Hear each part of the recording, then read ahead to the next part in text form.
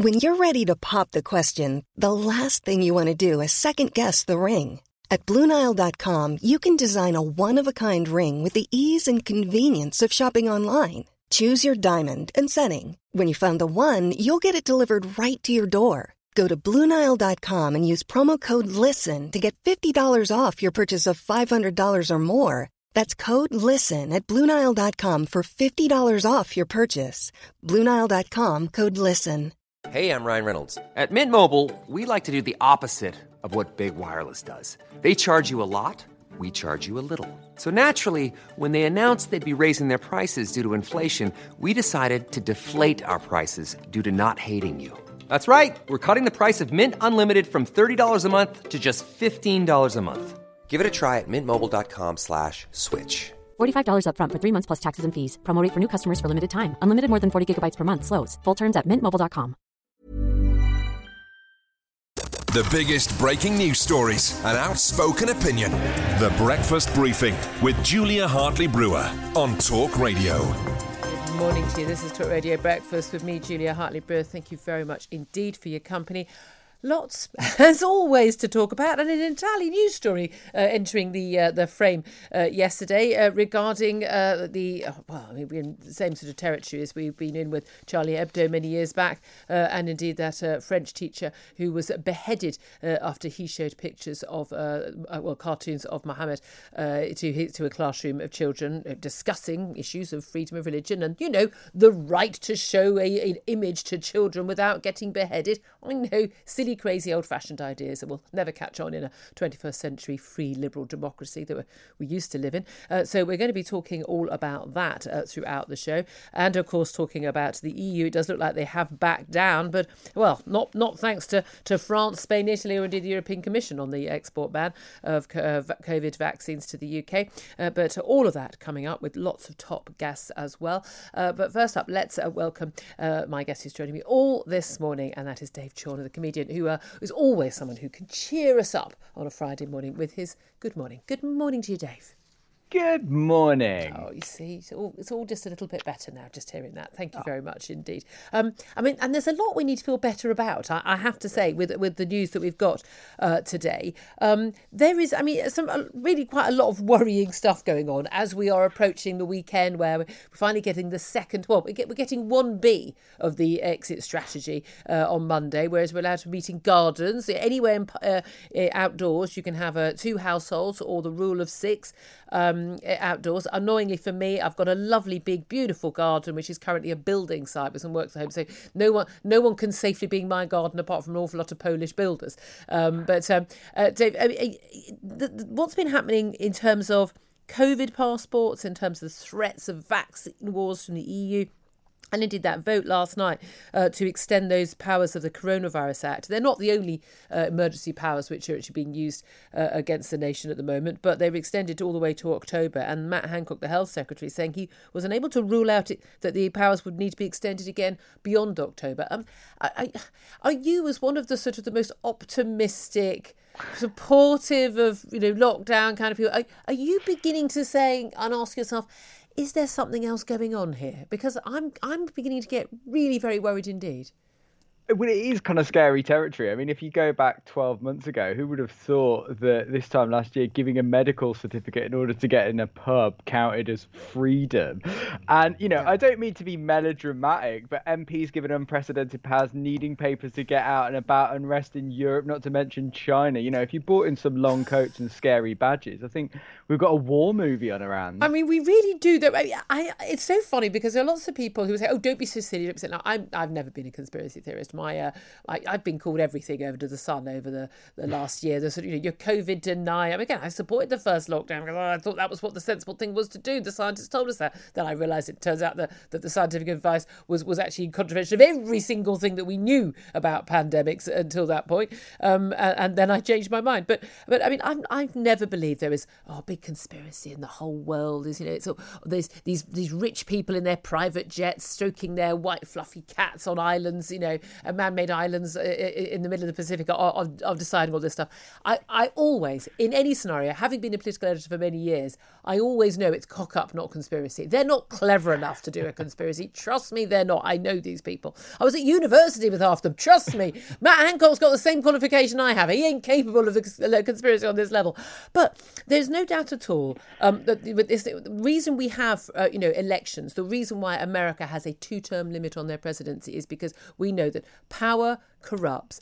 Absolute power corrupts absolutely. The more powers people get, the more they want to keep those powers and the more they want to take as well. So we are now talking about this idea of a freedom pass. I mean, we're in totally Orwellian territory, the idea that we do have the freedom to go to the pub normally, but we're now going to have a pass where we have to give up our own personal private medical details on an app to random blokes standing on the door in a black T-shirt outside a pub with a clipboard, to have the freedom to go and have a drink in a pub.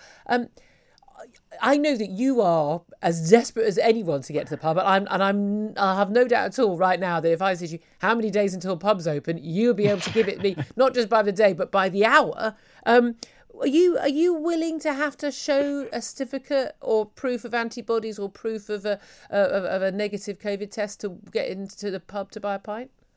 Well, without trying to sound all individualistic about this, I'm actually a special case because I was part of some of the unsuccessful vaccine trials, which means I don't know whether I can have the vaccine when it is offered to me. So if I can't get in a pub, I'm going postal. I'm going to be like an alcoholic Bruce Banner. I'm going to be banging down the doors, It would be very unfair if someone who very kindly and generously volunteered his body for vaccine trials would then be going, sorry, mate, you got the wrong vaccine. Bad luck. Well, I don't want to sound ungrateful, but I've sent 5 emails to them so far and haven't heard anything back. So if anyone's listening from Imperial College London, get back to me. Well, they're probably a little bit too busy making up another computer model that's completely and utterly wrong. They've got far, far, far too much to do and then bothered with your emails. I think that's outrageous. They haven't even replied to you. This is it. Okay, so the possibility here is Michael Gove is doing this big review. Everything's having a review at the moment. If in doubt, it's a review about any pub or venue, concert venue, theatre, cinema, sports ground, whatever it is. The idea is that you have to show proof that you've had the vaccine.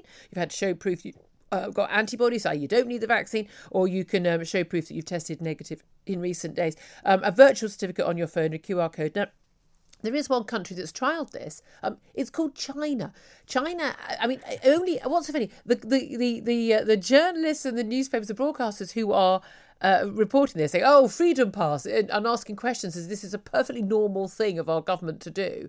They're the same people who a year ago were saying how outrageous it was, this awful totalitarian police state of China where people's entire lives were controlled and the government had complete knowledge of everything you do, everything you buy.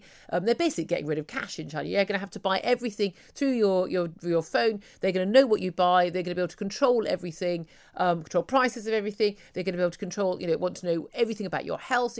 I mean, this is what totalitarian police states do. We know that because there's one doing it right now. And we're copying it. I mean, does this not raise any sort of concern for people? Well, of course. And also, the idea of a freedom pass is an oxymoron. The point of freedom is that you don't have a pass. It's paradoxical, like the words fun run. It makes me so sceptical. And where does this end? Anytime you turn up to a pub, you'll need proof of age, a vaccine passport, maybe a lateral flow test, maybe a breathalyzer, a driving license, first aid certificate, GCSE grade, 25 metre swimming medal. Where is this going to end?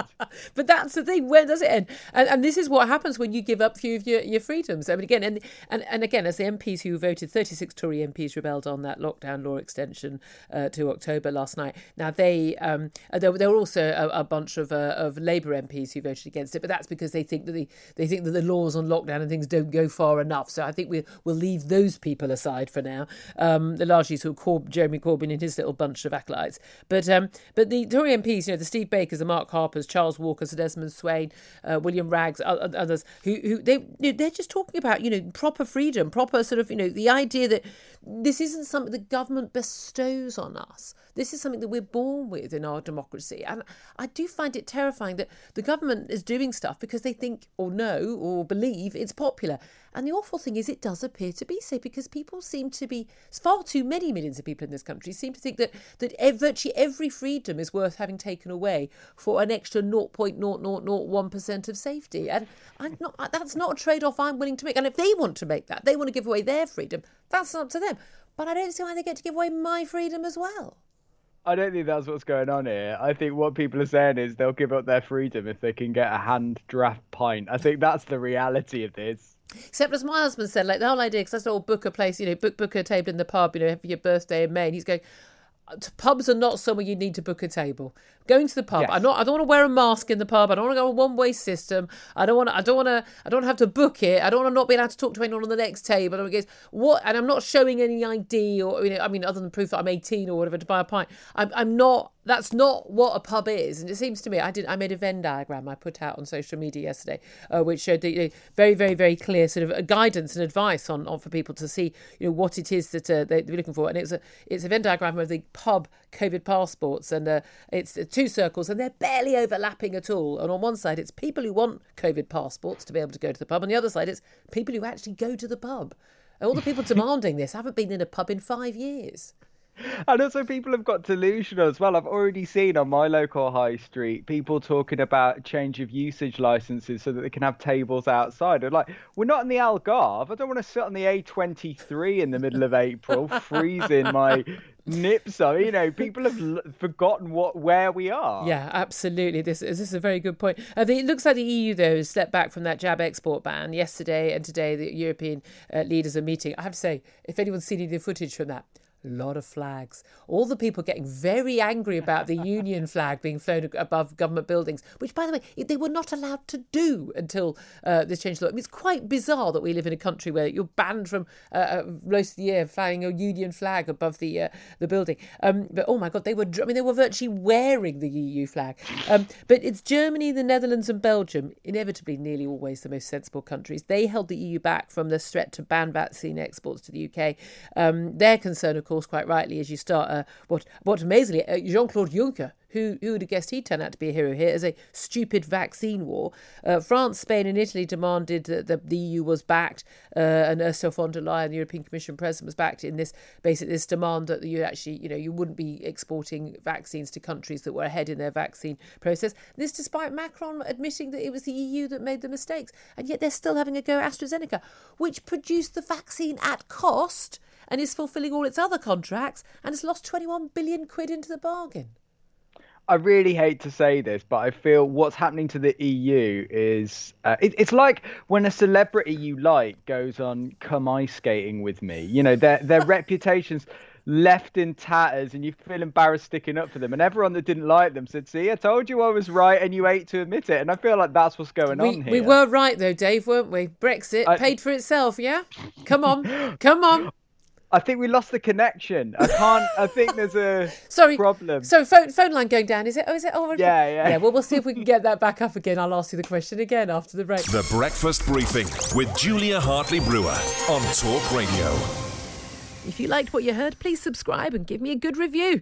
And don't forget to catch me on the Talk Radio Breakfast Show every weekday from 6:30 until 10. Want flexibility? Take yoga. Want flexibility with your health insurance? Check out United Healthcare Insurance Plans. Underwritten by Golden Rule Insurance Company, they offer flexible, budget-friendly medical, dental, and vision coverage that may be right for you. More at uh1.com. Planning for your next trip? Elevate your travel style with Quince. Quince has all the jet-setting essentials you'll want for your next getaway, like European linen, premium luggage options, buttery soft Italian leather bags, and so much more. And is all priced at 50 to 80% less than similar brands. Plus, Quince only works with factories that use safe and ethical manufacturing practices. Pack your bags with high-quality essentials you'll be wearing for vacations to come with Quince. Go to quince.com/pack for free shipping and 365-day returns.